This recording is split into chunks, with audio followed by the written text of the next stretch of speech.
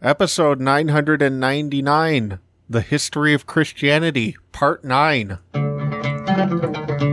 Wow, Ben, after all this time, the return of our most popular series. That's true.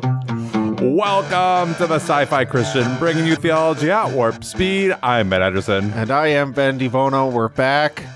And this is, depending on how long you've been listening to the Sci-Fi Christian, you're either wondering what happened to the first 8, or you get the joke. Well, listeners, back in Season 2 of the Sci-Fi Christian, I posted a series of 8 episodes that Ben and I had recorded in the midst of Season 1, but never got posted in the main feed. Once Ben had left the show, I needed to put some Ben in your lives, and I used a college project that I had done, which was 8 weeks of podcasting related to the history of Christianity. But they weren't originally Sci-Fi Christian episodes. No, they were not. They weren't even Life Report episodes, although I can see we used the Life Report music from those original episodes. So if you want to catch back up, where we left off was episode 64, The History of Christianity, Part 8, and we released that on June 7th, 2012. And now, here we are. If somebody is listening, and again, they're newer, so they haven't heard us reference this, they might be thinking to themselves, well, I'm definitely going to go listen to the first 8 before I listen to this one. And you should. You should. But you have to understand, this was a very, very bad run of episodes, and they got progressively worse. Or funnier, or better. Yeah, I mean, they were funny, but they weren't, the actual history of Christianity. Yes, I did poorly on this assignment. Well, you got an A-. It was my first A-. So there was a sacrifice there. But yeah, the series went off the rails in a big way. But here we are, episode 999. Yes, we knew we had to go big. We had to do something special. This is a milestone episode. It's our last 3-digit numbering of our podcast. Right. I mean, we're here as we record this episode. We won't have a milestone like that for another 9,000 episodes. So we're recording episode 1,000 after this episode. Ben had this whole idea. He had the topic idea and even the title. So Ben, thank you. I love it. I love the return to the history. The history of Christianity. Now, if you're thinking, well, I can't wait to hear, a lost recording or an equally off the rails episode, I think we're going to try and rescue the series a little bit. Wow. Here today. So this, depending on why you're listening, this will be either the worst or best episode in the history of Christianity series. But no, the topic actually came before. I thought, it'd be funny to call this part 9, or I didn't remember what part. I thought we were on part 10. Yeah, part 10 or 11 or something. Right. So it would be funny to include this in the history of Christianity series. And who knows? As I was putting my notes together for this, and I'll give the topic in a second, but this is going to be a super high level overview. There's a lot of stuff in here that could be its own episodes. So if it's well received, maybe we'll have a part 10. Maybe we'll have a part 11. Yeah. Well, if you would have asked me, you did ask me where we left off, and I thought we had done 10 episodes back in 2012, so I thought this was going to be part 11, but I'm kind of glad it's part 9 because it lines up well with 999. It was a 9 heavy episode. Very 9 heavy.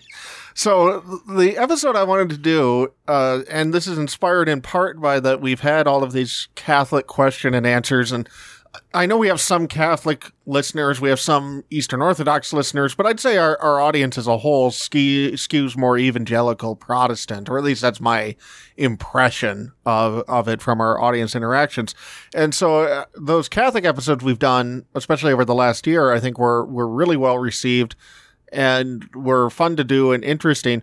And as I was actually talking to the Rainies. My family and I were up with them at the beginning of October for a weekend, and I don't remember the exact conversation, but I know we were talking through something, and somehow Vatican II came up, and it occurred to me, and again, I don't remember the conversation, so Rainies, maybe this feels completely out of left field to you, but it occurred to me, there's this whole segment of recent church history that's super important to Catholics, but is not that well known to Protestants and evangelicals. And of course, that's a generalization. There's plenty of Protestants, evangelicals who are familiar with Vatican II and its impact.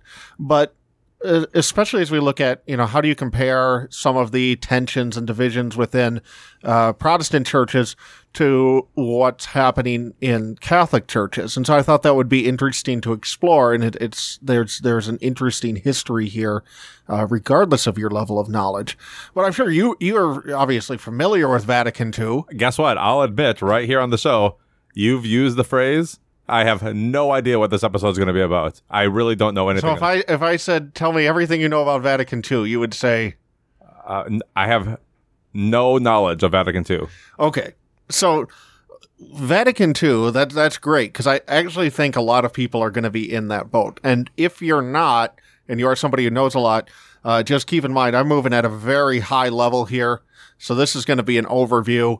So there's going to be a ton that is left out, a ton of generalizations, all the stuff that you get from a high level overview. And I'm also going to speak from the Catholic perspective. And I say that because as soon as I start, and I say that Vatican II is an ecumenical council, and I'll explain what that means in a second.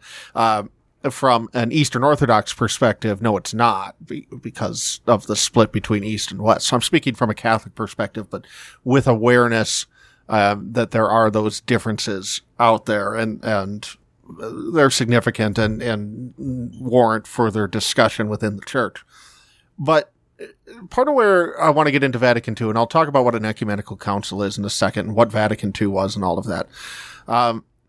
If you look at Protestantism throughout the 20th century, and especially the relationship between mainline Protestants and evangelicals, or Baptists and various flavors of kind of Baptist, evangelical, non-denominational, Pentecostal, all of that side of things, what you really see throughout the 20th century is a movement that is developing in relationship, if not reaction, to the advent of higher criticism in the 19th century.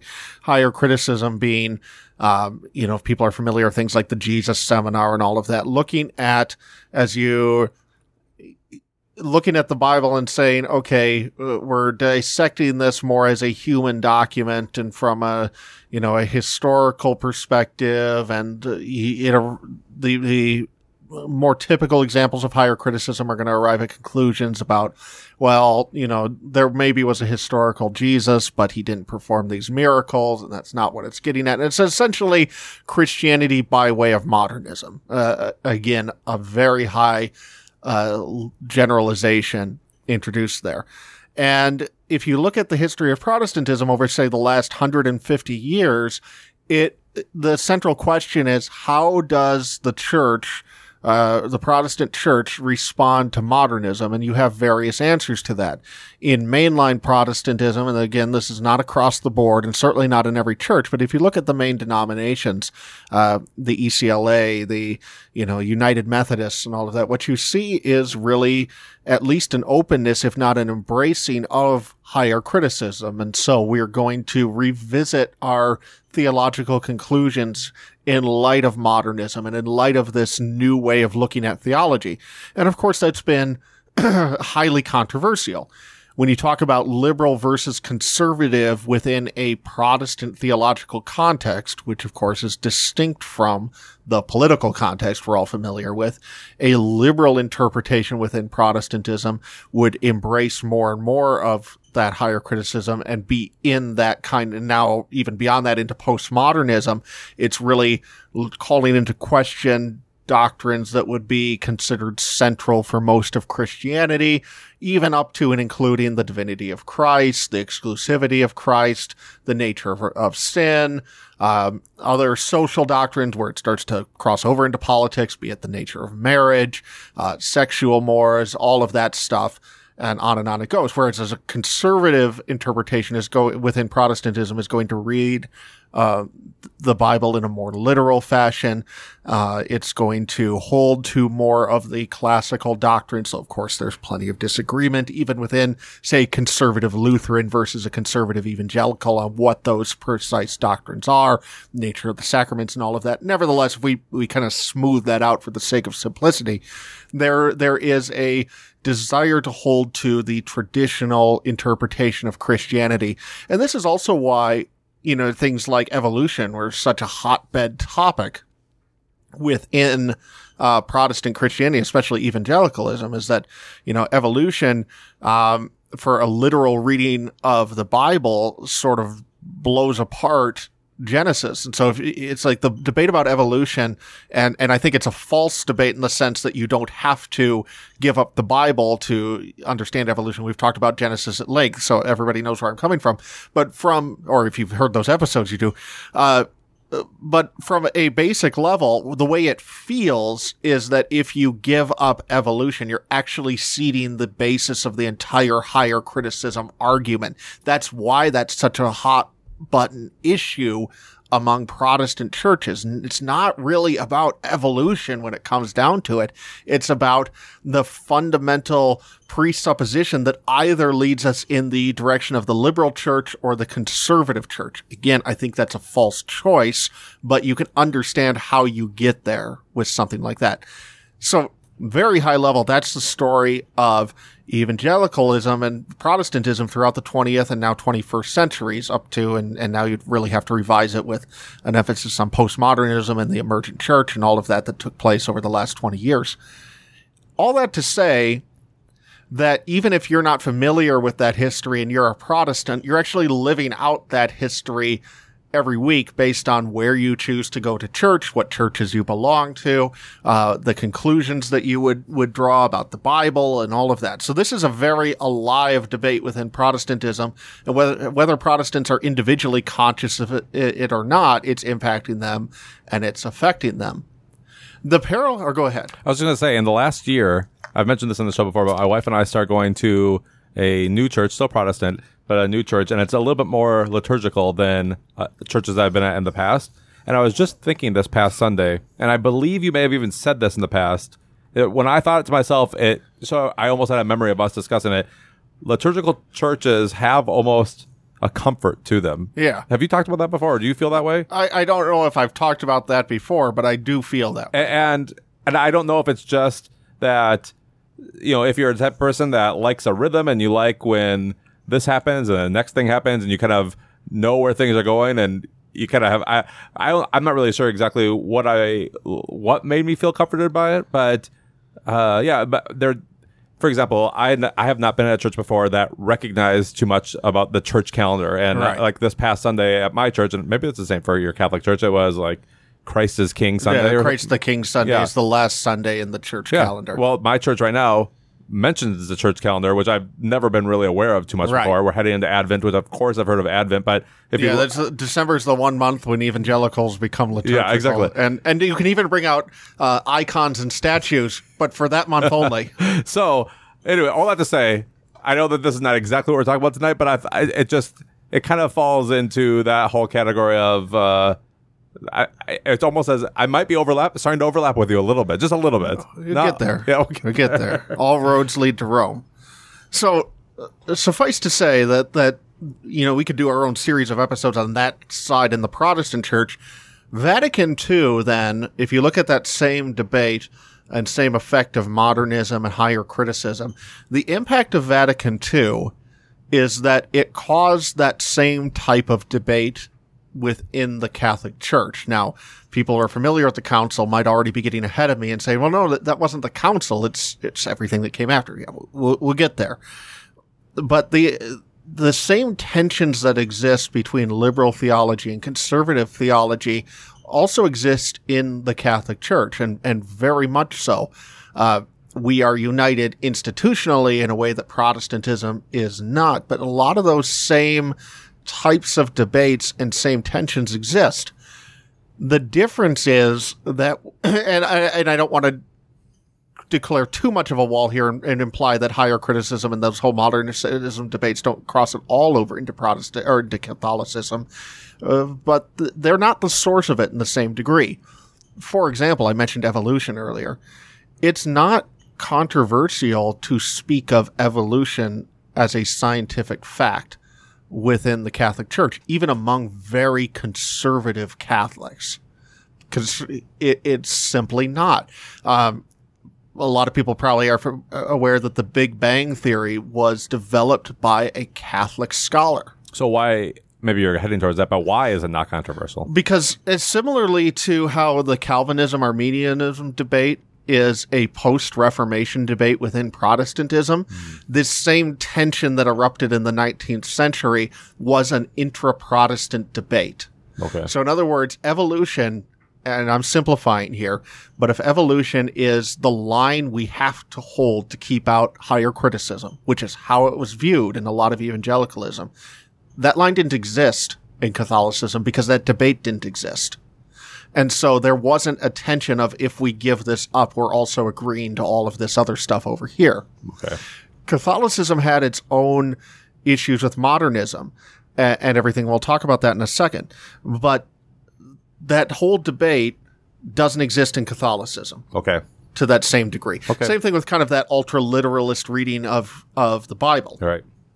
Catholics, even very conservative Catholics, and I would consider myself, well, and we tend to use the term, and I'll introduce it here, traditionalist as opposed to conservative. Because of the political ramifications? No. Really because of within Catholicism, tradition has a richer history and richer meaning than does the term conservative. I mean, I know you always mention Catholics are okay with mystery. We don't need to have an answer to every question. So I'm sure that eliminates arguments, because you could be in conversation with someone and it doesn't have to end with, I am right, you are wrong. Yeah, exactly. And I think the evolution debate is a good example of that. So Catholics need to affirm the historical reality of original sin. Okay? But that doesn't necessarily mean affirming 7-day creationism. You can find, because there's a billion Catholics out there, you can find young earth Catholic creationists, of course.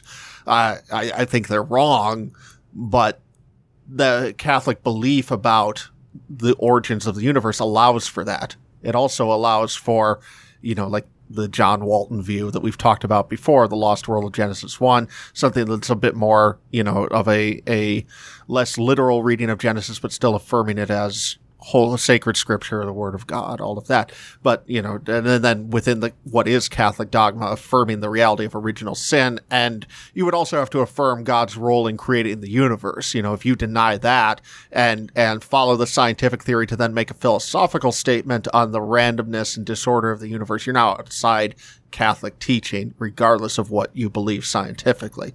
So all of that still applies.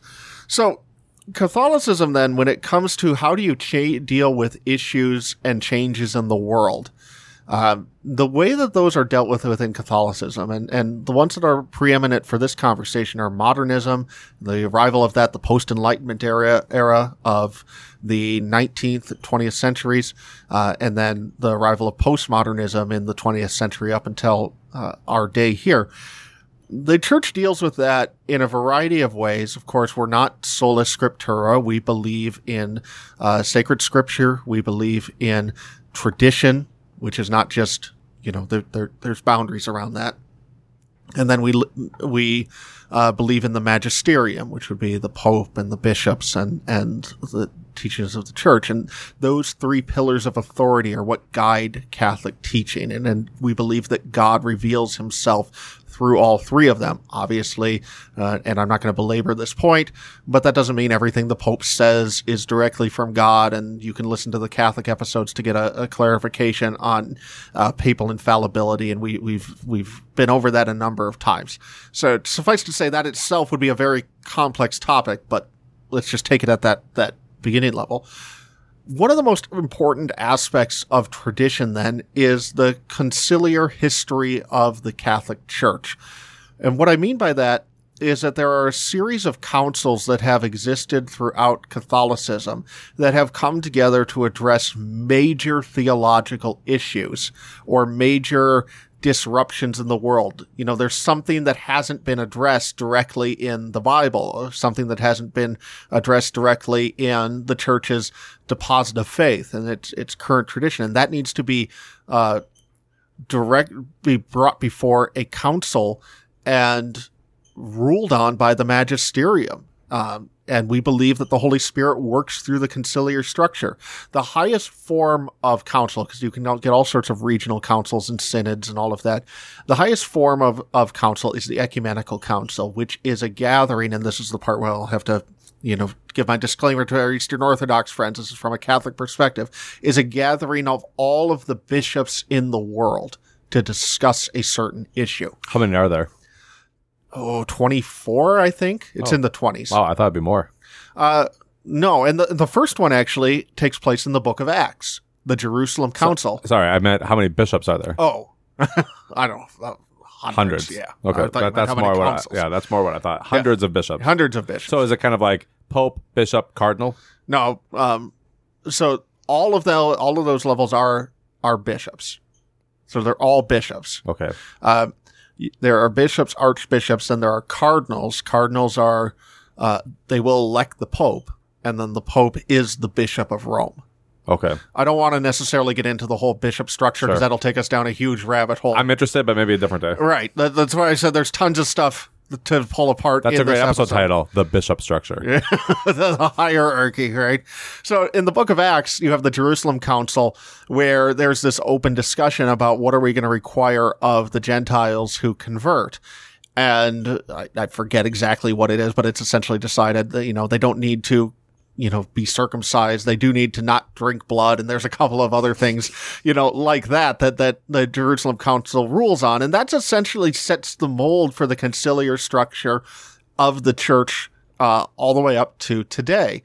And the way a council works, and again, Catholics believe the Holy Spirit works through a council, is that you have, this meeting of the bishops. It often lasts for several years, and obviously not continuously in that, but a several year cycle. And at the end of it, there are a series of documents produced that affirm, or set forth what the church teaches on whatever issues the council was addressing.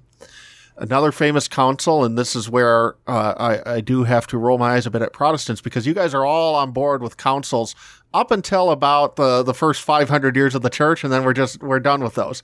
So the Council of Nicaea, the Nicene Creed, is the product of one of the ecumenical councils. That's what I just find astonishing is that Protestants hold to the Nicene Creed and hold to it as the North Star for what is and is not orthodoxy, lowercase o.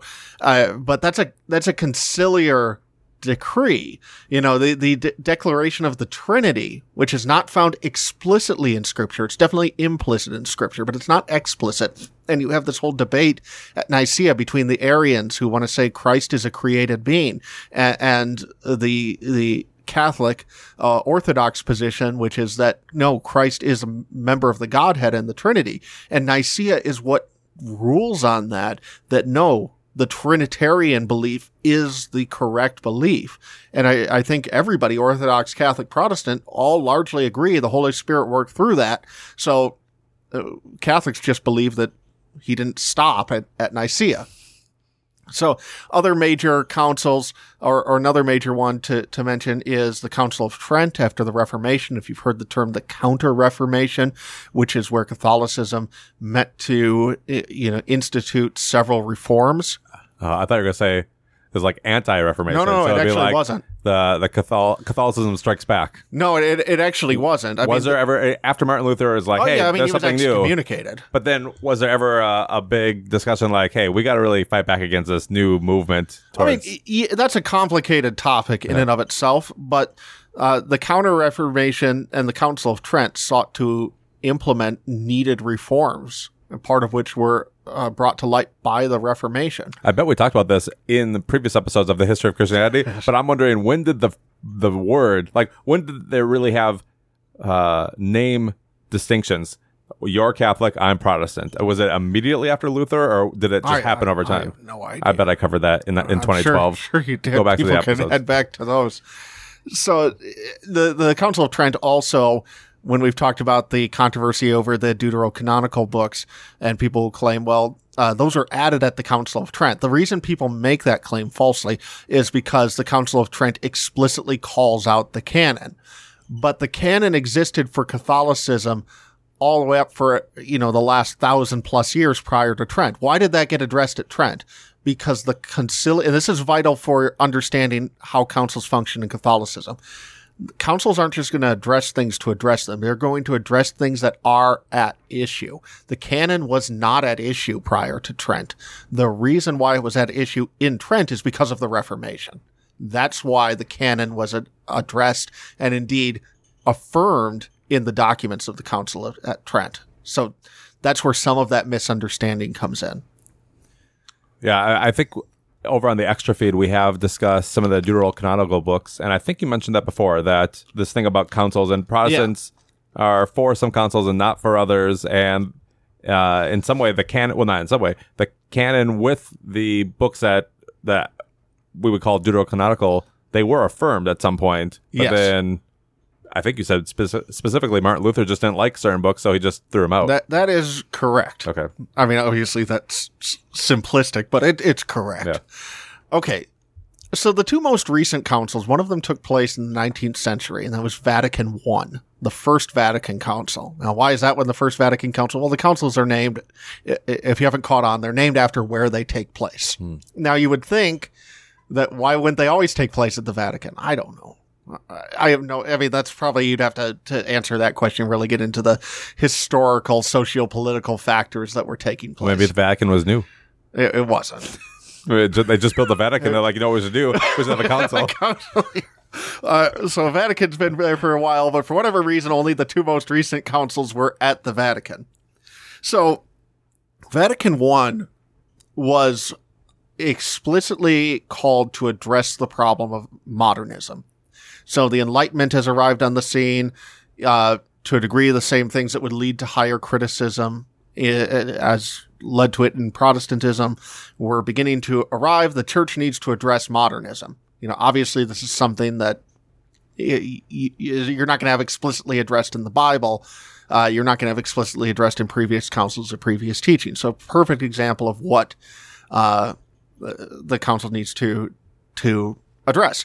Now, I'm definitely not I'm not an expert in any of the councils, but definitely I have more knowledge about Vatican II than Vatican I. But Vatican I, at a very high-level summary, was an insular council, meaning that it was about protecting the church from the influence of modernism. So it sought to say, okay, modernism is looking to do X, Y, and Z. We, as the Catholic Church, reject those aspects of modernism, and indeed, we consider modernism as a philosophical movement. We're not talking about, inventing electricity or something, but as a philosophical movement, we consider modernism contrary to the teachings of the Catholic Church.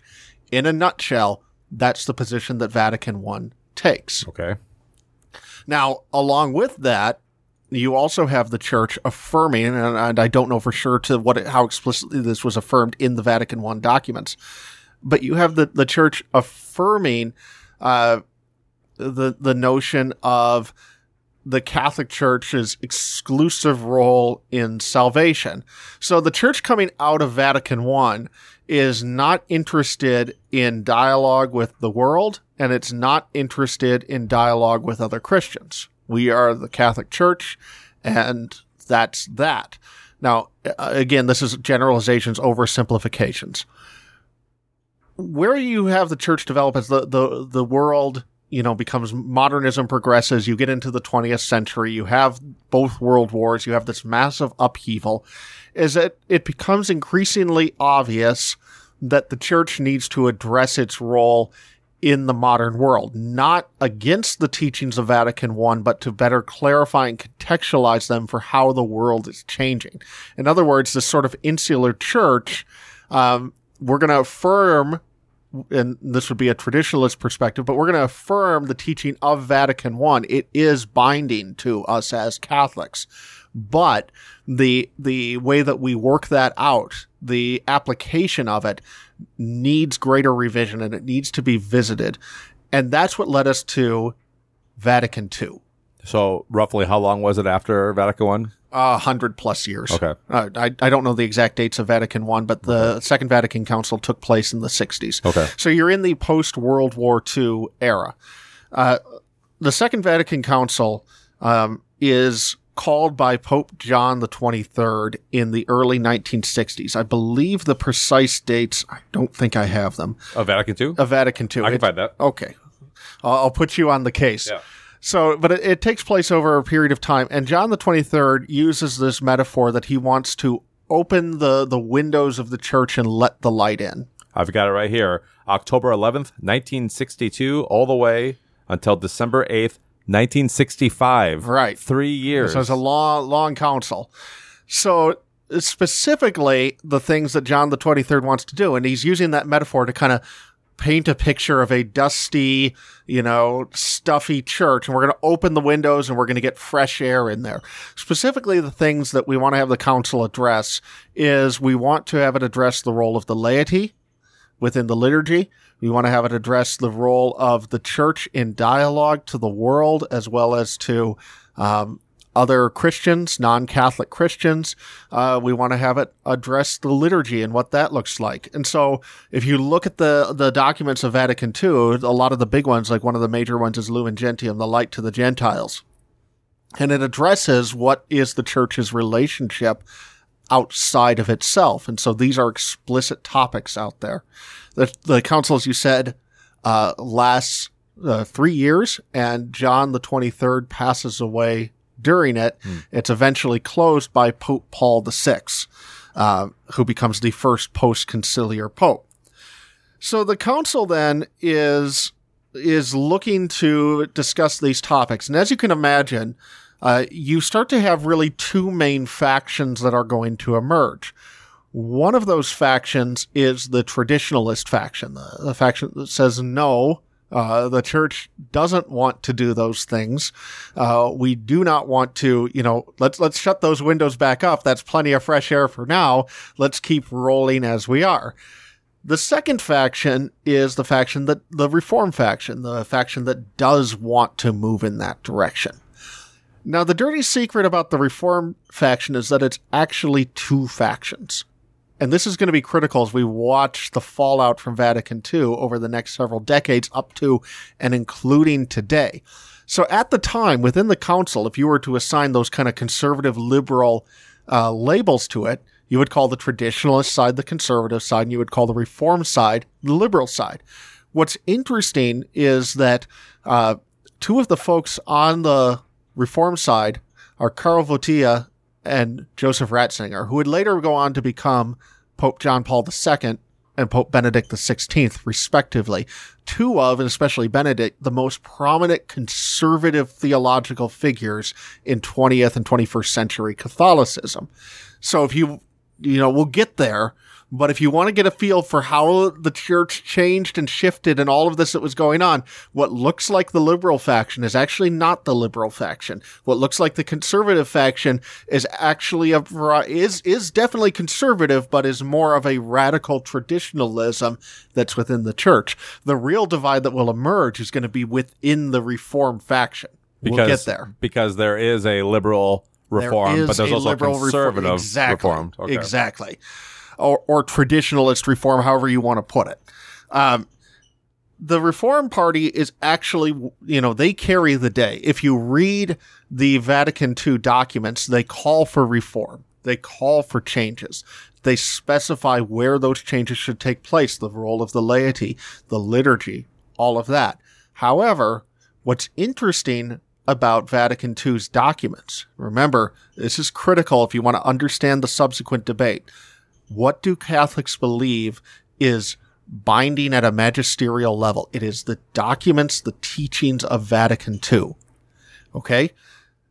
The documents say almost as much as they don't say, meaning that they call for reform, but do not specify what that reform ought to be. They call for greater involvement of the laity, but they leave it open what that greater involvement is. They call for dialogue with the world, but they don't specify what that does or doesn't mean. So you're saying after 3 years, there's not clear direction on what to do with what they discussed for 3 years. There's clear direction on which way we're going, but this is why I mentioned that split in the Reform Party. Because depending on how you look at the documents of Vatican II, they can be pointing you one way, or they can be pointing you in a radically different way. Wow. And Pope Paul VI begins implementing the reforms, and it becomes clear very soon that these reforms are going to have some radical shifts within the daily life of a Catholic. So prior to Vatican II, the Mass is in Latin. The priest faces ad orientem, which is facing away from the congregation. The laity is not involved in any of the readings or anything like that. Communion is on the tongue only. Confession is always, the kind of what you see in movies behind a screen and all of that. On and on it goes. As the reforms begin being implemented, a lot of these start to change. The Mass becomes in the vernacular, meaning the local language. The priests begin facing via populum, which is to the people, as opposed to ad orientem. The communion is distributed in the hand, not just on the tongue. Confession often no longer has that traditional screen, though I'll say I'm a big fan of the screen. I don't know why you want to look somebody in the eye and tell them your sins. So you have a choice, you're saying? You do. So any Catholic can go in and do face-to-face or screen still? I mean, parish to parish is going to depend. The way my parish is set up, because of the way they built the confessionals, face-to-face really isn't that viable. But, I mean, you could request it. It's not. When you're in there, since you probably know your priest, Yeah. do you change your voice a little bit? You go Batman. Hey, Bless me, Father, for I have sinned. Oh, yeah, I go to a fairly large parish, so it's not as much of a concern. But yeah, you want to dodge that. So, you have some of these changes. J.R.R. Tolkien famously stood up in his first post-reform Mass and began loudly giving the responses in Latin and was not about to accept the vernacular. So, obviously this becomes a highly controversial thing. The music begins to change from traditionalist, Gregorian chant, all of that, to anywhere from more modern hymns to new music written out of this. And this really leads us into this kind of first phase of the fallout of Vatican II, where we start to see this initial split. Because as you can imagine, a lot of these are controversial. A lot of these remain controversial to this day. And as I listed some, and that's really just a subset, you could go on and on about all of these different changes. What you would expect to happen is exactly what happens. People are going all over the map with how they view these changes and what they want to do with them. So on the one hand, you might have one faction that would say the more changes, the better. Let's completely reinvent things. Let's, redo the liturgy. On and on it goes. And over the last 50 years, we've seen some pretty horrifying versions of that play out. On the other hand, you're going to have traditionalist factions emerge because remember, our traditionalist friends from the council are still in the church. They're still Catholic. And so they're going to want to insist on Mass in Latin. They're going to want to insist on, communion on the tongue and all of the more traditional elements, especially the reform to the liturgy. And this isn't even getting into yet, what are the doctrinal implications of this? And that's really, and this is where I'll speak in very broad brushes. You start to really have three main groups that are emerging at this point. You would have the group that is just pissed off about Vatican II. They don't like it. Yes, we believe what we believe as Catholics, but we are not on board with this council. And to the extent that we have to be on board with it, we are going to drag our feet every step of the way. You have a group that is pro-reform. They want to see changes made, but definitely, that doesn't mean that we're now just anything goes. We still need to hold to the church's view of modernism. We want to revisit all of these things and look at them. We're open to the conversation, but there is a definite limit. We are still Catholic. And then you have a side that is rapidly embracing modernism and is applying changes not only to the liturgy, but also to doctrine and our understanding of doctrine. We'll come back to that. And again, this is a broad generalization. I know people who are super conservative in doctrine, but have embraced what would be considered more liberal liturgical changes. So you get all, mix and match. This is not one size fits all, but if we're speaking generally, this is where the church is at this point. So at this point, the Society of St. Pius X emerges. One of the main figures on the traditionalist side in the council is a bishop, and I only read his name, so I'm going to butcher the pronunciation, but it's something along the lines of Lefebvre. It's a French name. He is not a happy camper after Vatican II. So in 1970, he forms a traditionalist society, the Society of St. Pius X. The Society of St. Pius X, I think he was the Pope during Vatican I. I believe that, or if not, was a very strong anti-modernist pope. So that's where they got his name.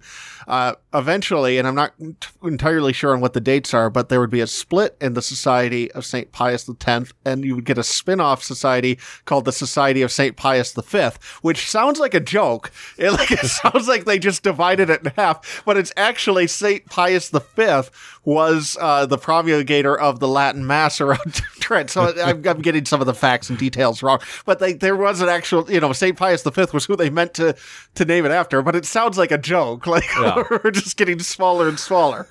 Okay. So you have this starting to play out throughout the 70s and into the early 80s. You get this term that emerges at this time, the spirit of Vatican II. And the spirit of Vatican II is really a term that's emerging more on the liberal side of the church. And the spirit of Vatican II says, well, the documents say X, but we need to interpret them within the spirit of which they are meant. Now, if that sounds wildly ambiguous to you, you would be correct. If that sounds like we can, and of course I'm betraying some of my traditionalist bias here, but okay, I'll put my cards on the table. I'm not in the St. Pius X category, but I am a traditionalist. And very much on the side that would say that several of the reforms following Vatican II were ill-formed, but Vatican II itself was a valid council. Are you going to tell us at the end of the episode which ones you don't like, or do you want to tell us right now? I can talk. No, let's get through the episode. Okay. We'll get there. So the spirit of Vatican II starts to be promulgated by the more liberal tendencies in the church, and it impacts doctrine, and it impacts the liturgy, and it kind of goes up and down, and you get the emergence of some truly horrific music. You get the emergence of some god-awful masses in the form of, polka mass and clown mass and all of this stuff. What? Seriously. What does that mean, clown mass? A mass where the priest is dressed up like a clown. You're I'm kidding. not making this up. You Why, can find these because that's how we're going to attract people. That's how it's very much, the whole tendency in evangelicalism, which can be a good thing or misapplied, to be seeker sensitive. A lot of that's what's going on here. We need to make the church and the mass more attractive to young people. So we're going to clown mass. Yeah, clown mass and all of that. We're going to have guitar mass. We're going to have all of this. And obviously these are some extreme examples. But you start to see the spirit of Vatican II basically means whatever I want it to mean. The spirit of Vatican II also starts to throw open long-held doctrines, especially about, who can and cannot be a priest. Today, the nature of divorce, the nature of, sexuality, all of these debates that are still ongoing today. So you have this faction that's starting to emerge. Into all of this, then, come two popes, one with a very short pontificate and one with a very long one. The first one is John Paul the First. John Paul the First. Okay. He's pope for about a month before he suddenly dies. And actually, I think in Godfather 3, that's I think they because there's various conspiracy theories surrounding his death and everything, and I think Godfather 3 touches on some of that. I'd have to go back and rewatch. Does the family? Sure. I don't recall the details. And then we get Karol Wojtyła, the first non-Italian pope. He's Polish in centuries, and he becomes Saint John Paul II. I know that one. And his pontificate lasts for 27 years. Now, the beauty of John Paul II's pontificate is that although he is very much on the conservative side of the Reform Party, so he's there with Ratzinger, who's a cardinal at this point, he has a soothing presence on the church where he manages to create something of a truce between these different sides. Now, I'm vastly overstating it, but he's able to get the church through this initial tumultuous period. And where things kind of wind up throughout his pontificate is that, okay, we're going to do Novus Ordo, which is the new mass, facing the people. Communion is going to be allowed in the hand. You're going to have all these things that might make the more traditionalist side of the house upset, but yet we're also holding very strong to doctrine, and we're not going crazy with clown masses, though those still were happening at times. Yes, I want to say, I don't know if you noticed, but for the last few minutes, I've been researching clown masses. Any good finds? Well, I mean, it's just interesting. It starts being practiced right away in the 60s. So as soon as Vatican II is over, you get clown masses. Yeah, there was people raring to go. And there were, it varied in popularity over the next 2 decades, but there was a surge in popularity in the early 1980s. So listeners, if you're out there and you remember the early 1980s, if you've ever been to a clown mass, please do write us at feedback. If you want to make a traditionalist of any stripes, just furious, start saying you think clown masses are a good idea. They need to come back. They need to come back. They need to be absolutely destroyed.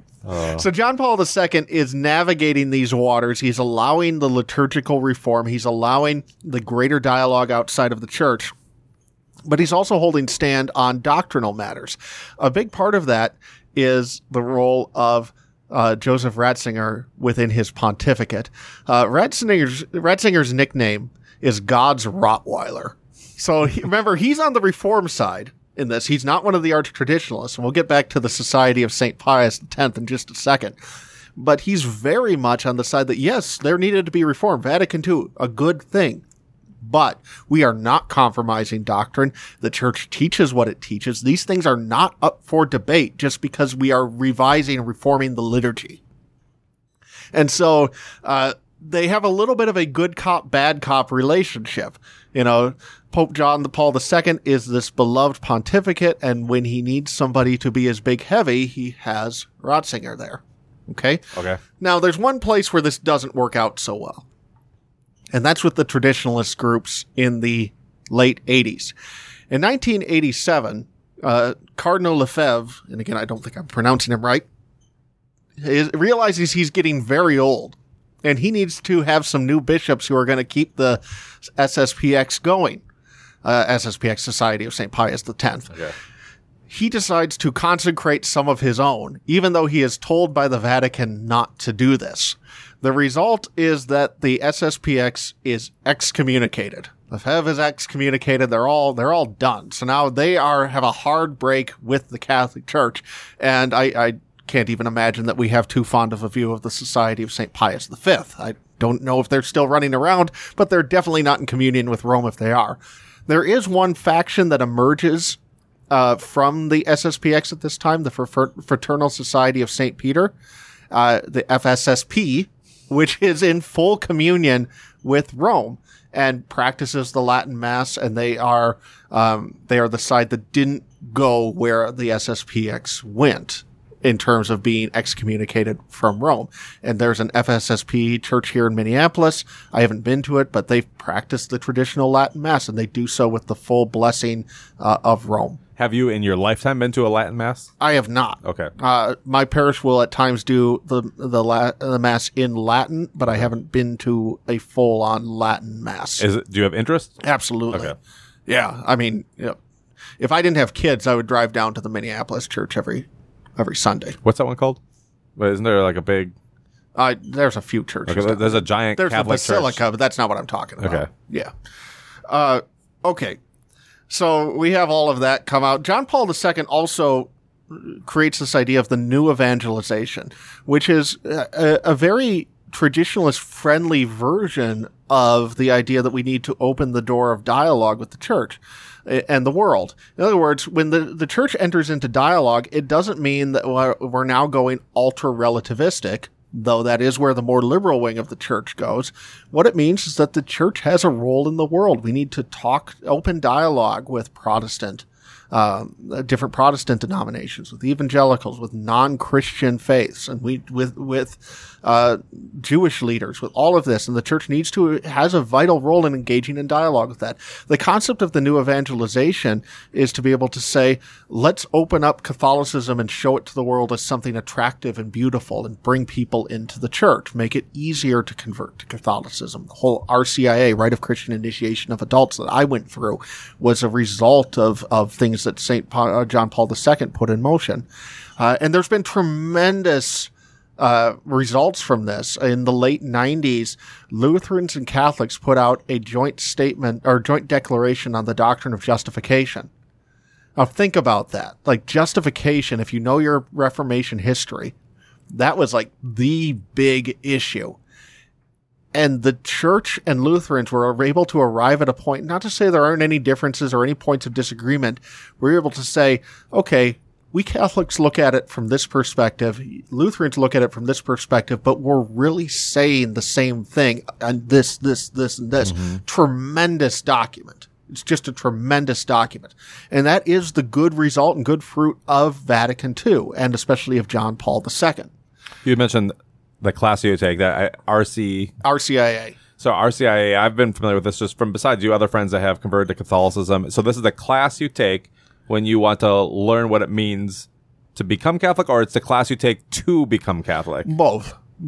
Okay. I mean, essentially in RCIA, there's various rights that are associated with it. So there's like a right of acceptance, and so there's points, but you can go to it without converting to Catholicism. But most people in it are converting to Catholicism. And then, roughly how long does it take? About a year. Okay.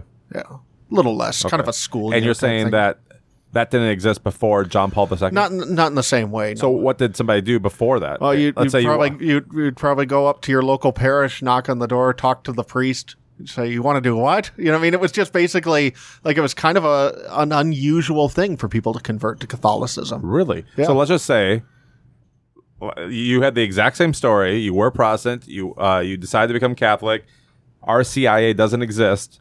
You just show up and the priest can I don't exactly understand. Well, there'd be a period of education with the priest, and I don't know enough about what that would have been like to say more, but it would have been less of like parishes today openly advertise RCIA. Yeah. You wouldn't have that. You would have had to inquire and ask, and then the priest would have set up times to meet with you and talk with you and do all of this stuff. And it was less of a formal process. If you're listening and you want to convert to Protestantism, all you have to do is just show up. You're in. Yeah. Easy in, easy out. Yeah. So, well, what if you want to get out of Catholicism? What do you have to do? Is there something you have to do to get out of it? Well, because you said easy in, easy out. I know you're just joking, but is there a process for leaving? Yeah, I mean the Catholic Church. Outside of being excommunicated, the Church considers you a baptized Catholic. Now, there are certain obligations that a Catholic has, especially if they want to be receiving communion. So let's say that you were raised Catholic, you haven't gone for a number of years. Should you just show up and start taking communion? No. I would, in that case, I would encourage you to go and meet with your priest, go to confession and all of that. So, there are obligations involved, but it's not as though you just suddenly stop becoming Catholic. Last question. I think I'm reading a question and answer book on Catholicism and learning some different things. I've heard the term excommunicated for a long time. I just thought it meant you're kicked out of the church, but I want to state to you what I think it means now after reading this book, and you correct me if I'm wrong. Okay. Does it simply mean you're not allowed to take the Eucharist? No, not exactly. It's more extreme than that. What does it, I know you have other notes to get to, but just tell me, what does it mean to be excommunicated? You're now no longer in communion with the Catholic Church. Okay. So when I, was received into the church, I was now in communion with the Catholic Church. Now, I have stayed in communion with the Catholic Church. If I commit a mortal sin in that state, I need to receive confession before I'm prepared to receive Eucharist, but I'm still in communion with the Church. Excommunication severs that, and you have to be formally received back into the Church. RCIA again. I don't think it's RCIA at that point. But yeah, I mean, and in the case of like the bishops, if a bishop is defrocked or excommunicated, when a bishop is consecrated or ordained, there's a series of rites that they go through, and, rubbing on of oil on your palms and everything. And all of those happen in reverse when a priest is defrocked. Up to, and I don't know that this actually really happens, in the modern context, but up to and including that you're supposed to scrape the skin of their palm where the oil was with a knife, not where you're actually cutting them, but symbolic of you are removing that chrism that is applied to them. Wow. It's a wild process. Okay. But let's not get into excommunication more than that. Okay. So early 21st century, John Paul II passes away, very old. And 2005. Cardinal Ratzinger is elected as Pope Benedict XVI. I happened to look it up because I couldn't remember how long Pope Benedict XVI was. Not, I know that's not the right term, but in office. What would you say? What is the right term for that? I don't know. So, but I knew it was short. I thought it was a few years. It was actually 8 years. It was 8 years. Like, so 2005, Pope John Paul II dies. 2005, Pope Benedict XVI takes over. Correct. Now, this seems like a major victory for the more traditionalist forces within the church, and indeed it is. It's really the affirmation of what John Paul II had put in motion and moving it further in that direction. If the spirit of the Vatican II is sort of the rallying cry on the liberal faction of the church, the rallying cry on the more traditional faction of the church is, outside of the SSPX people who just want to forget Vatican II ever existed, is that we need a reform of the reform, meaning that the problem was not the council. The problem was the application of the council. That's what needs to be reformed. And that is really in motion with Pope Benedict XVI. You start to have greater openness to things like practicing the Latin Mass, including saying the Novus Ordo in Latin. And Novus Ordo, I don't want to get too deep into inside baseball with Catholicism, but that's the new Mass. It's the new liturgy. It's traditionally performed in the vernacular, but it can be performed in Latin. The extraordinary form is the pre-Vatican II Mass, the Tridentine Mass, the Mass that's been around since the Council of Trent. That's what like the FSSP and SSPX are performing, and some churches do that as well. But oftentimes it is the Novus Ordo in Latin, and Benedict paves the way for that to happen. There also starts to be increasing dialogue with St. Pius X, those folks. It doesn't go great at this point, but things are moving in that direction. Part of what's happening, though, behind the scenes is that you're starting to have massive bureaucracy and massive corruption within the structure of the church. Obviously, we have the whole abuse cycle, and that's a big part of it. But when John Paul II was in his final years, his 27-year pontificate, and for the last several of those, I mean, he just wasn't functional in a meaningful way. And so to use a term that I know it's controversial, but I'll use it here and hopefully people can appreciate how I mean it, the deep state, within the Vatican. The deep state, as the way I would define it, would be a group of unelected officials, bureaucrats, pulling the strings. There's no question that exists to some degree, both in politics and in religion. The question is to what extent and how much. Well, the deep state, whatever that was, the Vatican deep state was very active in the final years of John Paul II.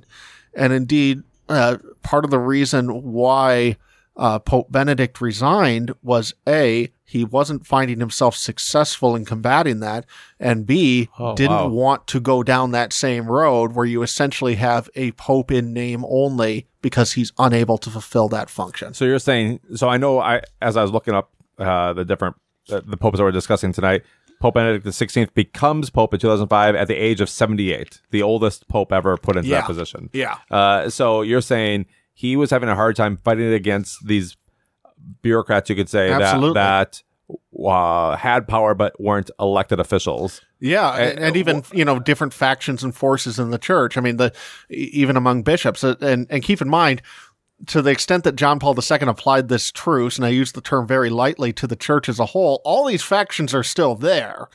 And in the final years of his pontificate, they start coming out of the woodwork, and they're continuing to come out of the woodwork.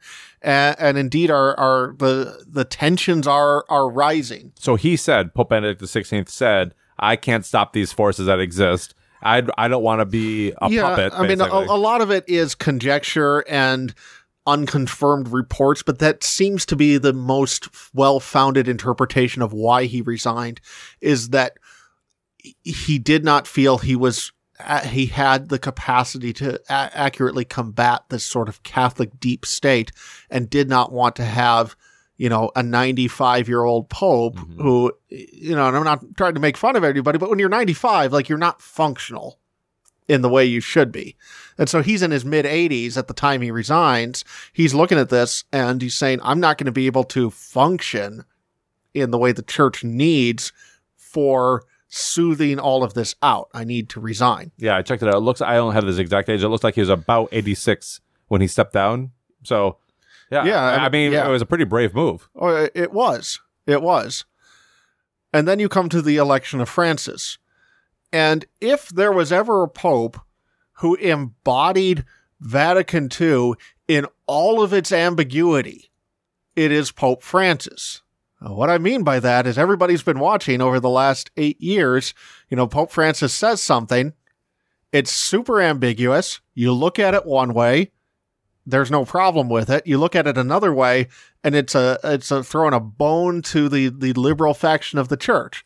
And this has happened again and again and again and again. It's why so many of us are frustrated with Pope Francis, because part of what you look for in the Bishop of Rome, the Pope, is to not do that type of thing, to provide clarity. And just like the documents of Vatican II opened up this huge reservoir of ambiguity, Francis's pontificate has done that same thing. And the factions that emerged in Vatican II are exploding once again. Where we are today. Part of what you will watch, where you see people reacting to Francis in different ways, is you're watching this 50-year-old story continue to play out in the modern era, especially to go back to our clown mass friends. And since I'm more traditionalist, I'll be mildly disparaging. But, these sort of hippie liberal Catholics from the 60s, they get their reform. They're all excited. We're rolling out clown masses. Just when it seems the going is getting good, in comes John Paul II with Ratzinger in tow, and it's shutting down all of our fun. And so you have, and I'm not making this up, but you have a sizable faction of Catholics on the liberal wing of the church who've been waiting for 35 years for John Paul II and Benedict XVI to die so that they could get back to doing what they were doing in the 70s. I think I hear you saying, and I'm not joking, I'm asking you real, Pope Francis would be somebody who would be in favor of something like clown masses. I'm not saying that. I'm not saying that. In fact, I don't think he would. However, Pope Francis is ambiguous. Here's the better way to say it.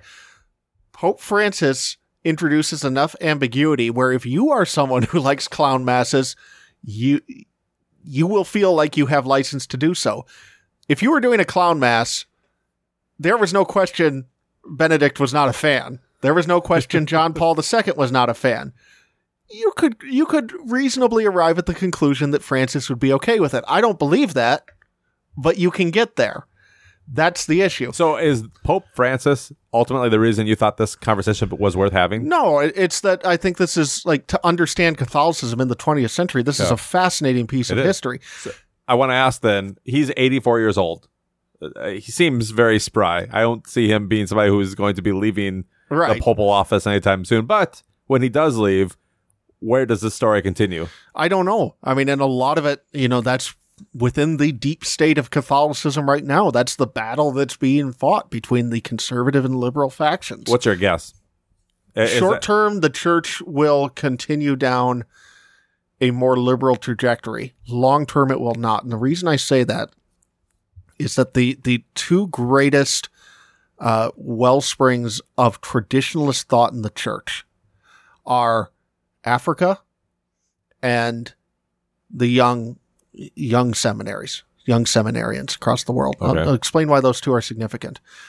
Just like with Protestantism, the church in the West is rapidly shrinking, and especially in Europe. And in Germany is, there's literally a cardinal named Cardinal Marx, who is an extraordinarily liberal cardinal. It's like evidence for it a simulation that the big liberal bad guy of Catholicism is Cardinal Marx. And so, the church is rapidly shrinking in Europe. In the U.S., there are parts of it that are and parts of it aren't. Very similar story to Protestantism. The church is exploding in a place like Africa. And the influence that Africa has on the global Catholic Church is only going to continue to grow. And they are very traditionalist in their theology. And then the young seminarians, seminaries for a very long time were a hotbed of liberal Catholic thinking. They're not anymore. They might be in the teaching, in the structure, but the students are not, much to the dismay of many people in the church. So, the dynamic that exists in culture, a lot of times, especially in politics, old people vote Republican, young people vote Democrat, that whole kind of cliche. It's kind of the opposite right now in Catholicism. Older Catholics are, and this is by no means across the board, but by and large are more likely to be part of this boomer Catholicism that wanted clown masses. Right? But it's true. Younger Catholics are very traditional without rejecting Vatican II. And of course, you can find rad-trad factions that are doing that. So I've never heard that phrase. Rad-trad, yeah, that's a what's that mean? Radical traditionalist. Okay. We call them rad-trads. Are you a rad-trad? I'm not. Okay. No, because I would affirm Vatican II. Okay. A rad-trad would either take pot shots of Vatican II or outright deny it, or at the very least look down your nose at people who are going to the Novus Ordo or anything like that. Ben, when are we going to get to Vatican III? Hopefully not anytime soon. We need to have the church calm down a little bit. Well, wouldn't it be good to clear things up? What if Vatican III says, hey, Vatican II had some good things, but let's just clean things up a little bit? I mean, right now it would be a bloodbath. With the church where it is right now. Okay. Maybe 100 years from now. And Catholicism operates on that type of scale. Wow. So, two things. I'll answer the question of my own opinion, but I did find when I was researching this, I found a chart that I think is very useful, if not a little bit reductionistic. So understand that, like everything, this is a generalist comment, but I think this is helpful. So the chart is, divides into 4 quadrants. And your quadrant is based on how you answer 2 questions. So the 2 questions is Vatican II a hermeneutic rupture with tradition? In other words, to restate that, does Vatican II fundamentally change the way the church interprets theology, as opposed to everything prior to Vatican II? So it's not just a growth, it's not just an addition, it actually would call into question the theological interpretation of the past. And we're going to treat these questions as binaries, but of course we could answer with some shade of gray. Question number 2. Are the reforms following Vatican II a negative development that has weakened the church? Okay? So this chart would say, if you answer that yes, it is a hermeneutic and interpretive rupture, and no, it is not a negative thing, you're in the modernist camp.